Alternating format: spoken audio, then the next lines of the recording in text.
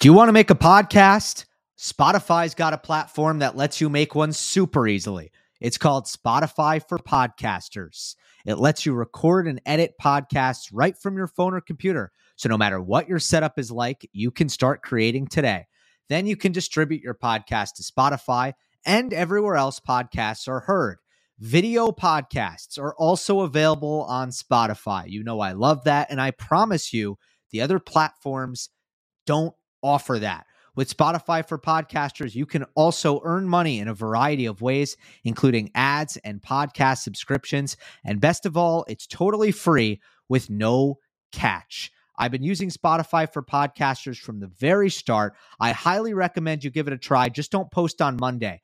Download the Spotify for Podcasters app or go to www.spotify.com/podcasters to get started. Welcome, everyone, to Monday Match Analysis. I'm Gil Gross. Carlos Alcaraz is Wimbledon champion in 2023. He wins his second major. He defeats Novak Djokovic in an excellent 5-set final. Let us start with some contextualization of what is a monumental result. Really would have been either way in a lot of ways, but certainly this way is a breaking of the norm. In fact, let me put it this way. The win that Carlos Alcaraz achieved on Sunday, that's the win that doesn't happen. That is the result that we have not seen at all for the last 18 years. I lied. We've seen it once. A young player, and when I say young, let's say you got to be under 23. A young player beating one of the big three in a major final. We've seen it once. Del Potro, U.S. Open, 2009. At the time, we knew that was kind of a remarkable win, but I feel like now you look back and that title is more impressive from Del Potro. It aged incredibly well because we went over a decade after that and nobody ever did it again. Now, you might be thinking, what about this one? What about that one? I don't know. Medvedev, U.S. Open, 2021, 25 years old. It's pretty different than 20, which is Carlos Alcaraz's age. You can go back to 2005 if you want to go back that far. Marat Safin, he was 25 as well. I'm telling you, it hasn't happened. It doesn't happen. Alcaraz did it. And there were even more factors that break trends. Like this was a rule-breaking win in other ways as well. I mean, first, let's look at all of it here. Djokovic at Wimbledon hadn't lost a completed match since 2016, 4 straight titles, 45 consecutive wins on center court. Last time he lost on center court was against Andy Murray in the 2013 final.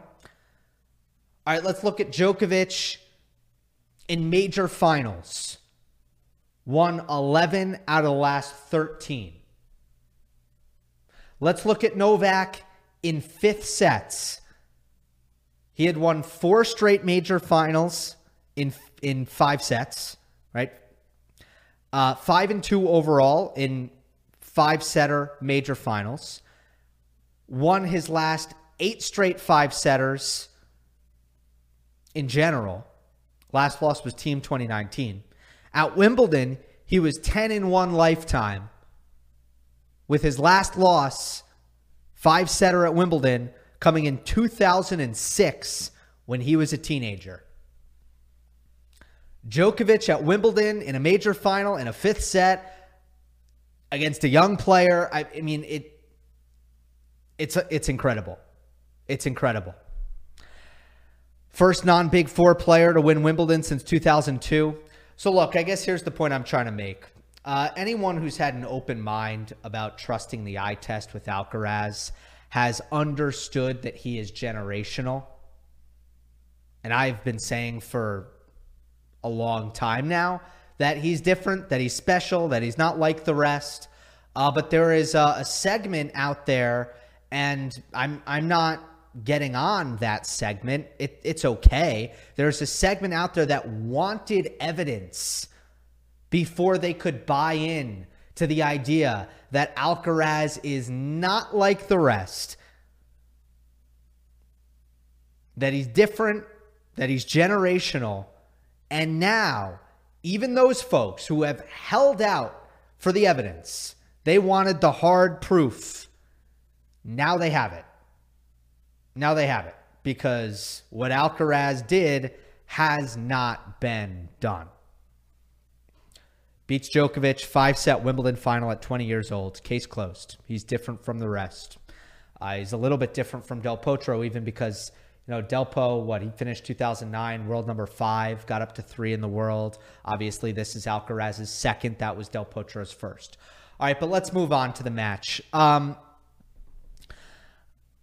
going to kind of come around, and you'll understand where I'm going with this, but just bear with me for a second. Djokovic, after the match, said that he thinks Alcaraz is indeed a combination, that he has elements of Roger, Rafa, and myself, and Novak.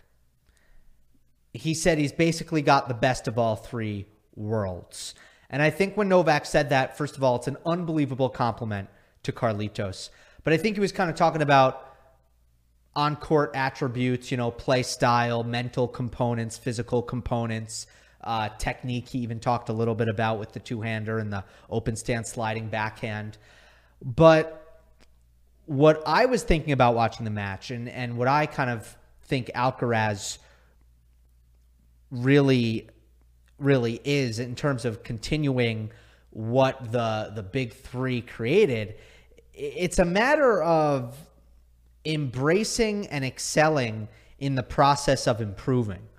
And that's always what I admired the big 3 most for. Always what I felt like made them most special is that they all kind of did that together. The whole, aggressively, no stone unturned, attention to detail, get better, advance, loving that process, and just iron sharpening iron.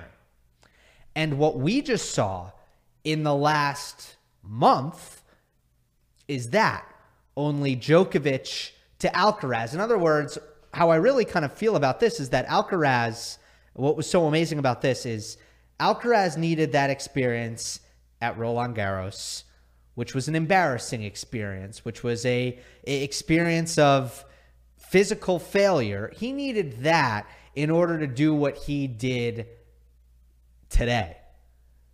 One doesn't happen without the other, because he needed to learn. And that's kind of what I've always admired in the very young career of Carlos Alcaraz already, is that it's very clear that he learns ridiculously fast. And this was evidence, because what he really needed to do when we talk about adjustments from that match to this match is he needed to figure things out mentally.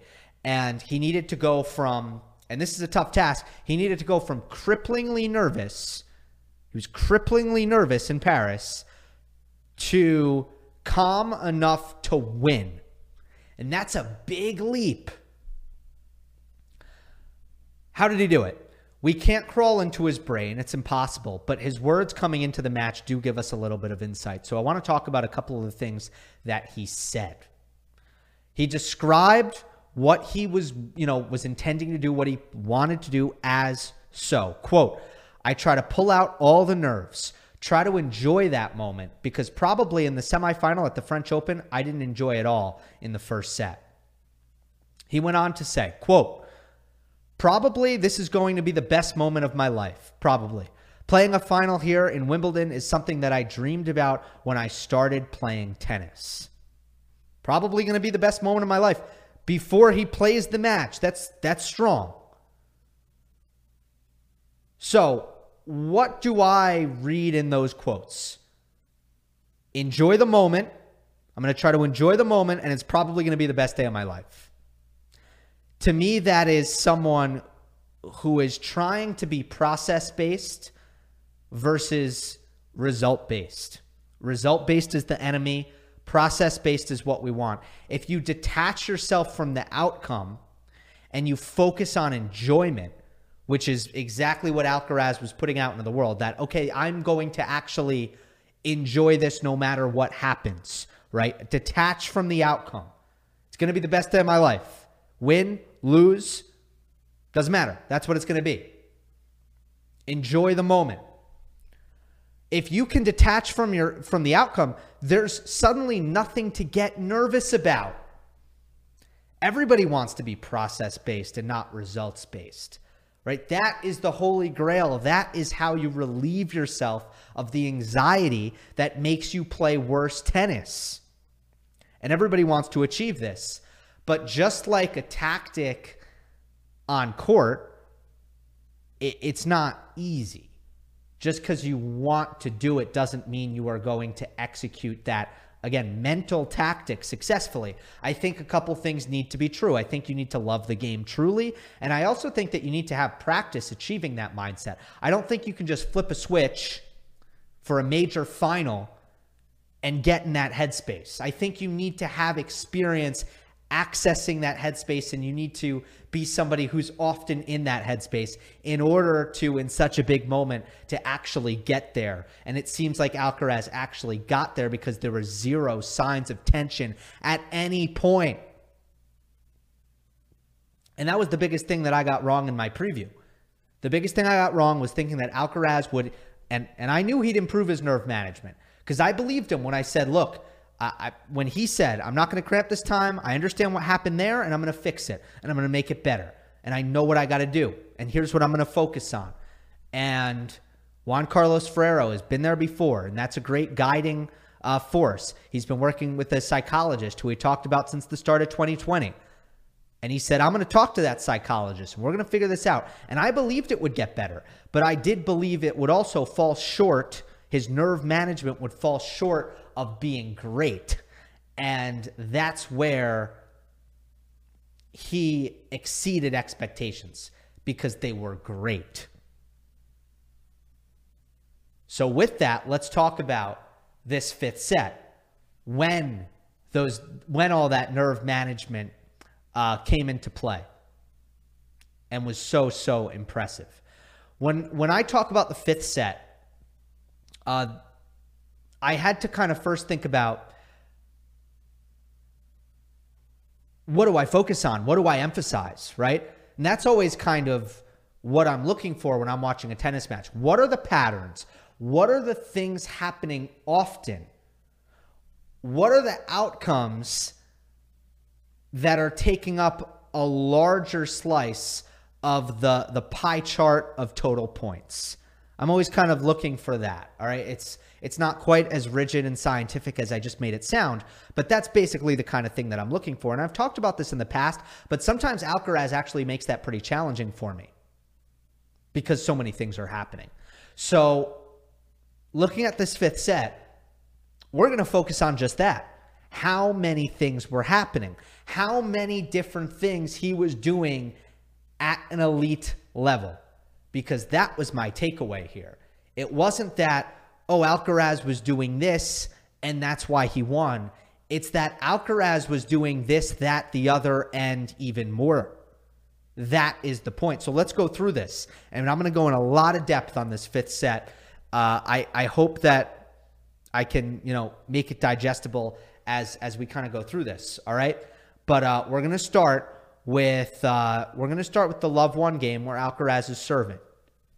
Novak at this point just won the fourth set 6-3, and he's broken Alcaraz's serve in 2 straight games. 2 straight Alcaraz service games have been breaks. And once again, Novak, with all the momentum, is going to apply a lot of pressure here. So I'm just going to go through the points that Alcaraz won in this game, and I'll tell you the score. At love 15, he hit a forehand drop shot for a winner.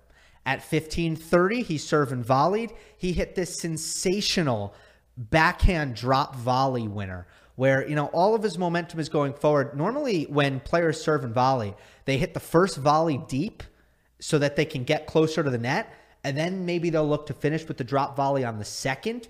it's kind of hard to hit a great drop volley off the first because of your distance from the net, and because you're running kind of in, all your momentum's going forward, and it's kind of hard to have great feel when your body weight is moving forward. You have to deaden the pace of the ball. He did that beautifully at 15-30. At 30-40, it's break point. This is the only mistake of the game for Novak. This is the only point where he made a mistake. We're going to go back and talk about that mistake later in the analysis, not right now. So now it's deuce. Alcaraz is going to hit a serve plus forehand drop shot down the line winner, so another drop winner, and then add in game point.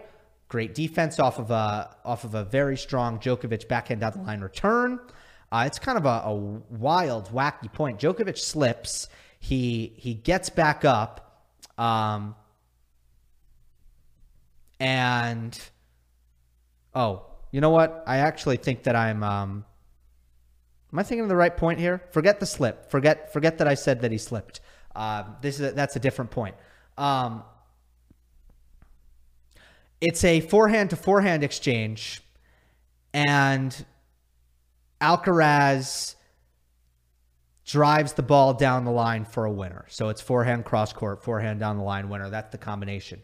So Alcaraz hits 4 winners in this game, in this crucial game that ultimately broke up Djokovic's momentum. 1 drive forehand down the line, 2 forehand drop shots, 1 backhand drop volley. The 1 point he didn't hit a winner off of was an amazing scramble that we're going to talk about later. Novak in this game made 8 pretty good returns and made 1 error. All right? And that's pretty good. But, you see what I'm starting to build here in terms of the different ways he's winning points. We have a forehand drive. We have a backhand drop volley. We have 2 forehand drop shots. Let's go to the next game. In the next game, Alcaraz breaks serve. I thought his backhand slice was massive here. Massive. First point of this game, Alcaraz draws Novak inside the baseline, makes him lift up on a backhand, then attacks with his forehand to open up the court wide open. It ends up being a backhand winner to finish, but the backhand he could have hit in his sleep. I could have hit a backhand winner. It was really the slice and then the aggressive forehand that did all the damage. Break point was also great use of the backhand slice. This was more from a defensive position where he plays 2 slices in a row, stretched out, defending the backhand corner. Both of them stayed very low. Novak ends up hitting a forehand approach off the second one, and it sits up a little bit. Novak could have hit a better approach shot, but also it's the backhand slice staying low as well.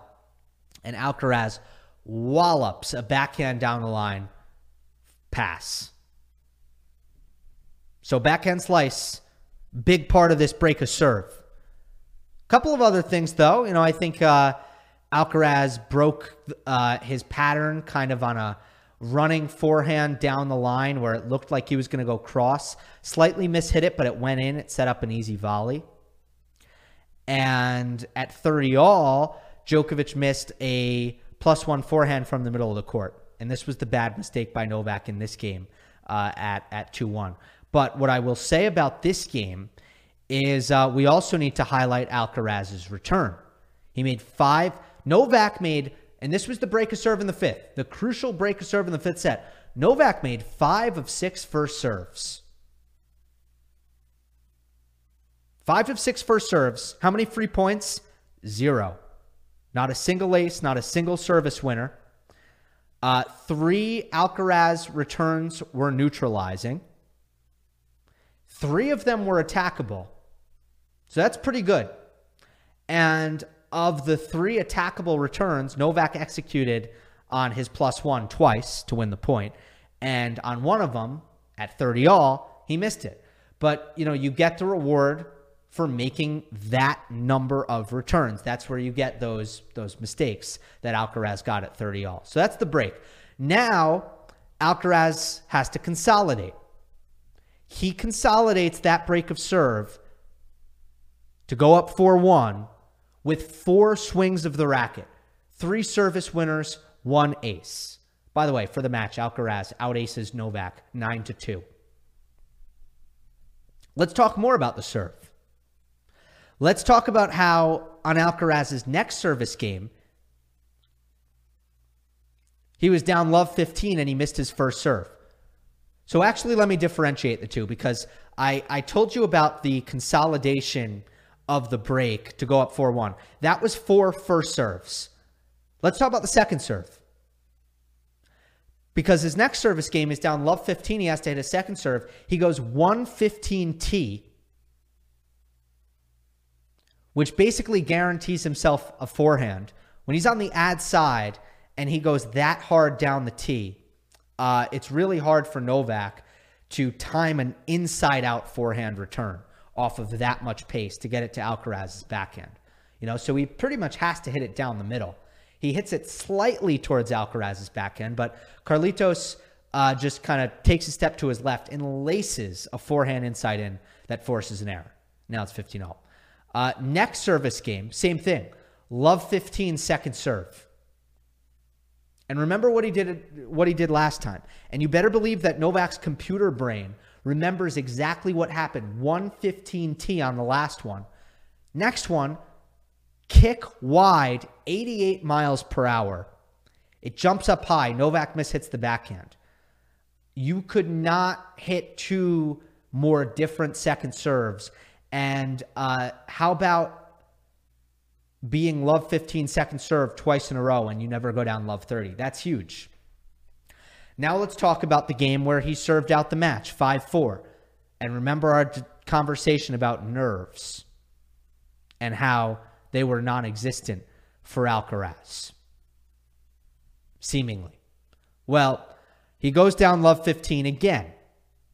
And by the way, this is like a recipe for disaster. You're going down love 15 to Novak on 3 straight service games to end this 5th set. But at love 15, forehand drop shot, forehand lob combo, perfection, beauty. 15-all. Alcaraz approaches with the forehand inside out. Djokovic hits a great backhand pass cross court. Really good pace, gets really low. He gets a really good angle. Alcaraz stretches out, so athletic. Drop volley winner on the backhand. He is so good at net. So good. And this was a great pass, and Alcaraz erased it. All right, it's 30-all. Service winner T. That's a change-up location because on the deuce side, he was going mostly wide. So you go change-up location, 130, hit a good spot. You're in pretty good shape to get the service winner. And then on championship point, serve plus, forehand cross court, forces the error. So that's kind of game by game, 5th set. And I hope that was effective. I hope that was effective in just painting a picture of how much Alcaraz did well. I probably didn't emphasize some of the defense enough, but I can do that in a moment because that was also a big part of it. But again, how many different kinds of winners did we just talk about? We talked about first serve. We talked about second serve. We talked about backhand slice. We talked about forehand drop shot, forehand lob, forehand down the line. Like, this is what it took. We talked about great net play, some big volleys. So, like, what was it for Alcaraz? It was everything. And that is the point. It would never sound like this. It would never look like this. Not to pick on these guys, okay? Not to pick on these guys. It's just Djokovic's last 2 opponents. It would never look like this with Rublev or Sinner. Nothing remotely like this. The depth, the wide array of elite attributes aren't there. All right? And again, it's not to pick on those guys because it's really not there for almost anybody. It's an Alcaraz exception. Okay. With that said, I think the 5th set was important to key in on. Let's also talk about some of the Djokovic mistakes here that could have changed the match. And that starts with the second set tiebreak. Novak wins the first set 6-1. And He has set point in the second set tiebreak at 6-5, and he misses a backhand. And then at 6-all, he misses another backhand. Novak described it really well. I'm just gonna quote him. He said, "The backhands kind of let me down, to be honest. Set point, I missed the backhand. He did play a backhand that was quite long in the court and had a little bit of a bad bounce, but I should not have missed that shot." Just to kind of visualize it, Novak was kind of hitting open stance because of the depth, was kind of having to lean backwards, and he hit the net on it. But it's a ball that he wasn't really going for much because of Alcaraz's depth. And, he's just trying to trade it cross court. And Novak is right. He shouldn't have missed it. 6-all. He says, then 6-all, again, another backhand from the middle of the court in the net. Just two very poor backhands. That's it. That's what Novak said. I thought the 6-all backhand was a lot worse. It was a lot more inexplicable. There was nothing about the backhand, from the footwork to the incoming ball. Like, there is just really nothing that could explain the miss to me. And then it was set point Alcaraz. And then Djokovic serve and volleyed. Same thing that Rune did. Set point in the first set. Ad side. It's set point late in a tiebreak, and you serve and volley to Alcaraz's backhand. And Carlitos hits that stretch backhand pass down the line. It was almost like an instant replay of the set point with Holger. And I criticized Rune. I criticized Holger for the decision. So I guess I should do the same with Novak. I mean, to me, unless the serve and volley is working, or unless it's your bread and butter, like if one of those two things are the case, then all right, big moment, go to what works, man. Go to what you're good at. Go to the play that has been effective. But if neither of those things are the case, and you have a guy with a set point in a pivotal moment in the match, like, make him think. Just make him think is my perspective on this. Instead of allowing him to react and hit what is essentially a reflex return with a target down the line, where there's no time to get tight, no time to get nervous. And you're letting Alcaraz win the set with one swing of the racket is really what you're doing. But obviously the backhands were far more egregious, and the serve and volley, to me, is just a little bit questionable as well. The other mistake I have screenshots for, it comes in the fifth set, and I'm sorry, the color is a little bit dark. It's a little bit dim on this, but that's just how it goes. I didn't have time to brighten it. This is a break point for Novak in the Love 1 game that I talked about. Just to refresh your memory real quick, this is the Love 1 game where Alcaraz, where Novak makes every return, and most of them are good returns, and Alcaraz just comes up with 4 winners, a couple of drop shots, and a great backhand volley and a great forehand down the line. And I said during that game, because Alcaraz had to win 5 points to win the game, this is the one point where he did not hit a winner. This is a Novak mistake. And that's why I wanted to save it until here. But it's also important to note that before the mistake comes some spectacular scrambling from Alcaraz, lest we forget just how fast he is, just how well he covers the court. Novak already has him on the run here, and Alcaraz goes down the line, which he was trying to be predictable when he was on the run on his forehand. He was trying not to go cross court every time. But this time he goes down the line and it bleeds middle. And he really should be toast here. When you're on the run like this and you go down the line and it's not a good down the line, that puts you in an awful spot. Cross court's open. Novak goes there. I mean, it could have been a little better, but frankly, it's good enough. I mean, look at Alcaraz's position. It's horrendous. He's got his entire back to the court. He's, reaching behind his body to hit a defensive slice backhand. All right? Short ball. Djokovic approach shot. He's going to take it down the line. And again, he hits this really well. It's precise. Alcaraz ranges into the corner. He's in a similar position here where he's hitting this kind of desperate slice backhand, but he knows Novak's at the net. So he knows instead of hitting it low and short, he's going to have to hit it high. So it's a defensive lob. And Djokovic looks to hit a forehand swing volley off of this. And kind of moving backwards, hitting the forehand drive volley from this position in the court. He knows that Alcaraz is probably going to try to cover the cross court, which is the open court. And Djokovic tries to get cute and wrong foot Alcaraz. He goes down the line here, and he does not make it. It hits the net. All right. I watched this over and over and over and over again, and I tried to really be fair about it. Should this have been an overhead, or was Djokovic playing the right shot and it just didn't work out? And by the way, it was windy. I'll talk a little bit more about the wind later on, but it was windy. And that obviously makes this a more difficult shot. But I watched it again and again. And at the end of the day, my opinion is it should have been an overhead. That this was an overhead.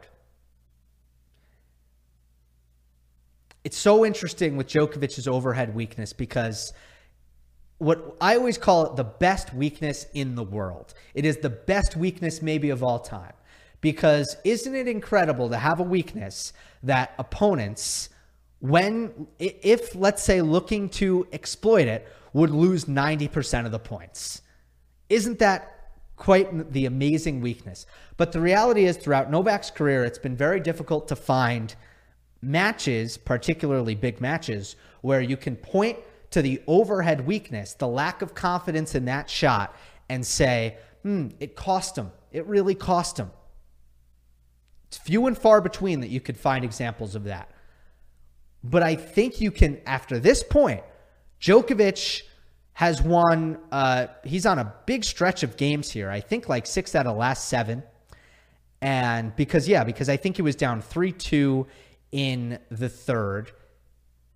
He ends up winning, or maybe, let me fact check this just to get it right. But he's certainly broken Alcaraz's serve 3 in a row here. If I go to the fourth set,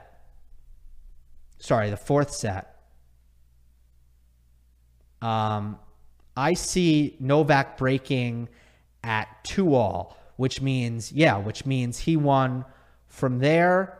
He won 5 games. So he had won 4 out of the last 5 games.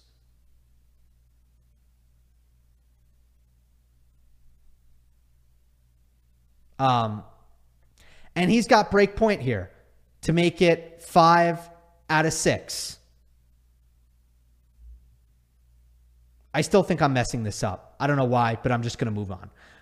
The point is, it's break point to go up 2-love in the 5th set, and Novak has all the momentum, and he's got an overhead here. However you want to, slice it, he has an overhead to hit, and he tries to hit a very awkward and difficult forehand swinging volley where he's moving backwards, and he's not in the middle of the court, and it just needed to be an overhead. And that and the backhands are the 2 big mistakes that Novak made in the match that he'll be regretting. By the way, Djokovic's direct quote on this shot, quote, "It was very, very windy today. The wind kind of, took it to an awkward place where I couldn't hit the smash. I had to hit the drive volley kind of falling back. I saw him perfectly running to the opposite corner.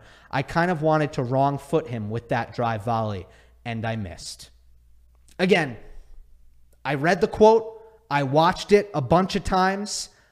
I'm not buying it. I think a lot of players here, despite the wind, they're able to get under the ball. It was high enough, and they hit the overhead. Just a couple of things I want to talk about in general. One of the, if you're going to ask me what was the biggest gap in the 5th set and in the sets that Alcaraz won, to me it's forehand firepower, and I just thought Novak's forehand needed to be a little bit better, and I thought Alcaraz's forehand, as I said in the preview, transcendent shot, red hot in the fifth set. There was a point in the fifth set where forehand winners were 8-0. And I also point to some key Djokovic forehand misses. 1-all, 30-all I talked about. His best chance to break Alcaraz's serve in the fifth set was at 3-2. And he had 15-30, second return, mishit a forehand, and missed the return. That was a bad miss on the forehand. 30-all, Novak hit a great return, got a forehand in the middle of the court on the next shot, and again didn't hit it cleanly and missed the forehand. Really bad couple of points there on the Djokovic forehand. I'll also say that you probably remember this marathon game in the third set at 3-1. Djokovic is serving at 1-3, and at the time, the deficit between the two is only one break of serve, and Djokovic is trying to keep it that way. Forehand was the reason why he couldn't get out of that game. I mean, yeah, like he couldn't find the unreturned serves, but the way Alcaraz was returning, I put much more blame on the forehand. And I charted 7 Djokovic forehand unforced errors in that game. And then ultimately, when Alcaraz got the break off of back-to-back forehand errors, by the way, that was it for the third set. That was it. Notebook dump. I want to kind of talk about Djokovic big picture here, but before I do that, I want to just, again, get some stuff, this is going to be a random assortment of thoughts here, all right? But usually I try to have some cohesion. There are some things I just want to say and get it out there in kind of a random no order. So I'm going to call this the notebook dump. Serve return trends were kind of big throughout the match. They went back and forth. And Alcaraz, with his first serve location, I thought was very smart to hit only 32% of his first serves into the Djokovic backhand. Only 30 of Alcaraz's 94 first serves in play went to the backhand third. Now, that doesn't include backhand body, but it's the backhand third of the court. And that is the best way for Alcaraz to set up his forehand, by going at Djokovic's forehand return. Both 6-1 sets were closer than they seem, because in every single set, all of the games early on were tight. That was true about the first set. That was true about the third set. You look at the scoreboard and you look at 6-1, but really a lot of that was just one player winning a bunch of close games early on, and then a bit of a letdown and an energy dump from the player who was kind of thinking about the next one. Early on, I thought Novak was winning the serve return battle, much more stable on the second serve return in particular. And a lot of forced errors by Novak using pace and depth.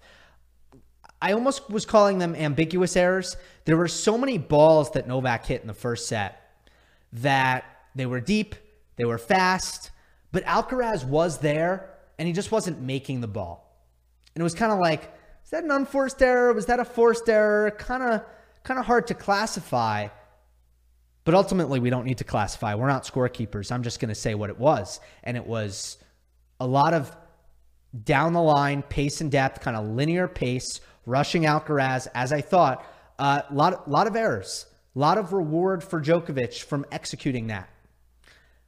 But Carlitos started to absorb and get more solid. He started to realize that not every shot needs to be great.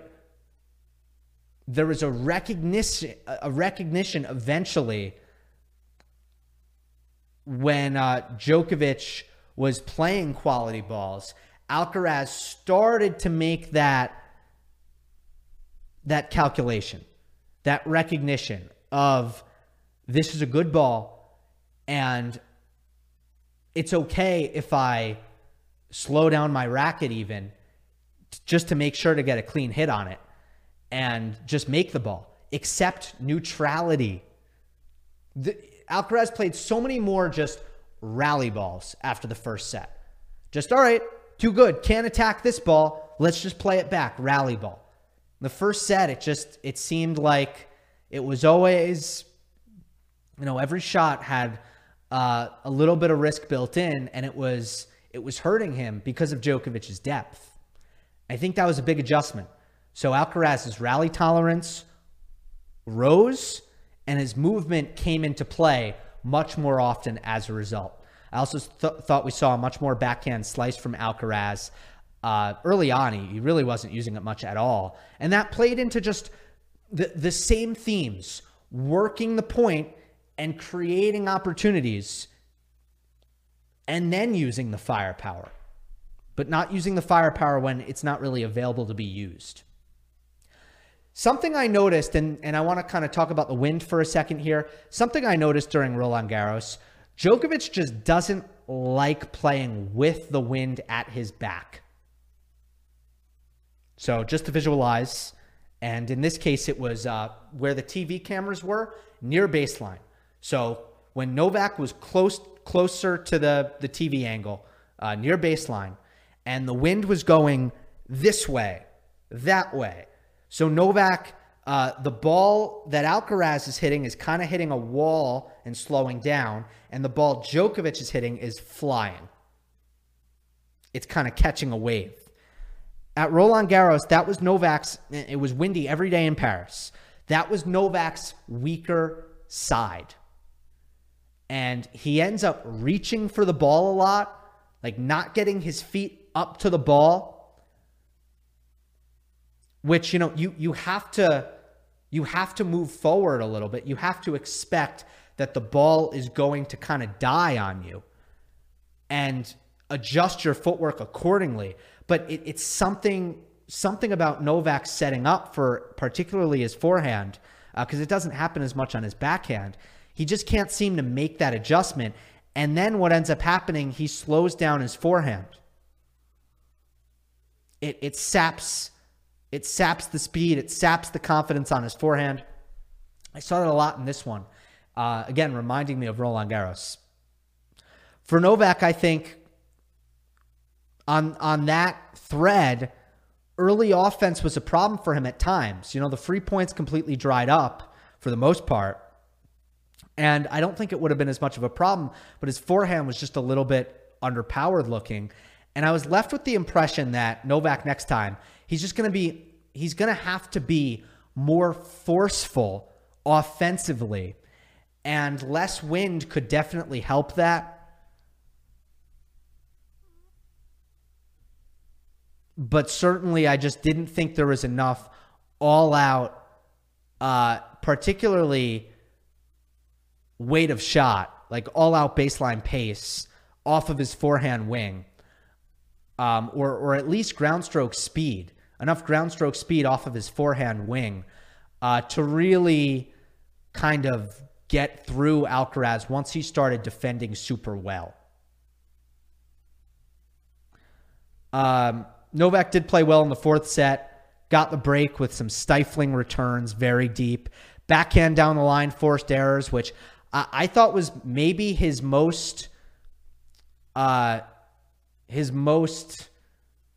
productive shot, his backhand down the line, which, again, I don't know that that's a good thing. Like, you really want your forehand to be making you a lot of money on the court.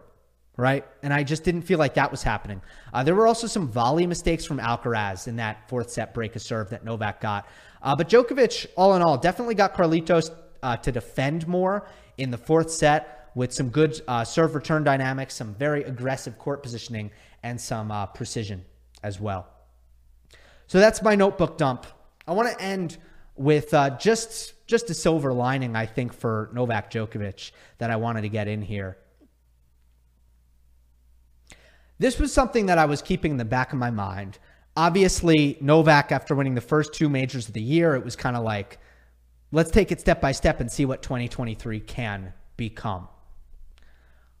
But had he won, like, let's go alternate universe here. He wins the calendar slam.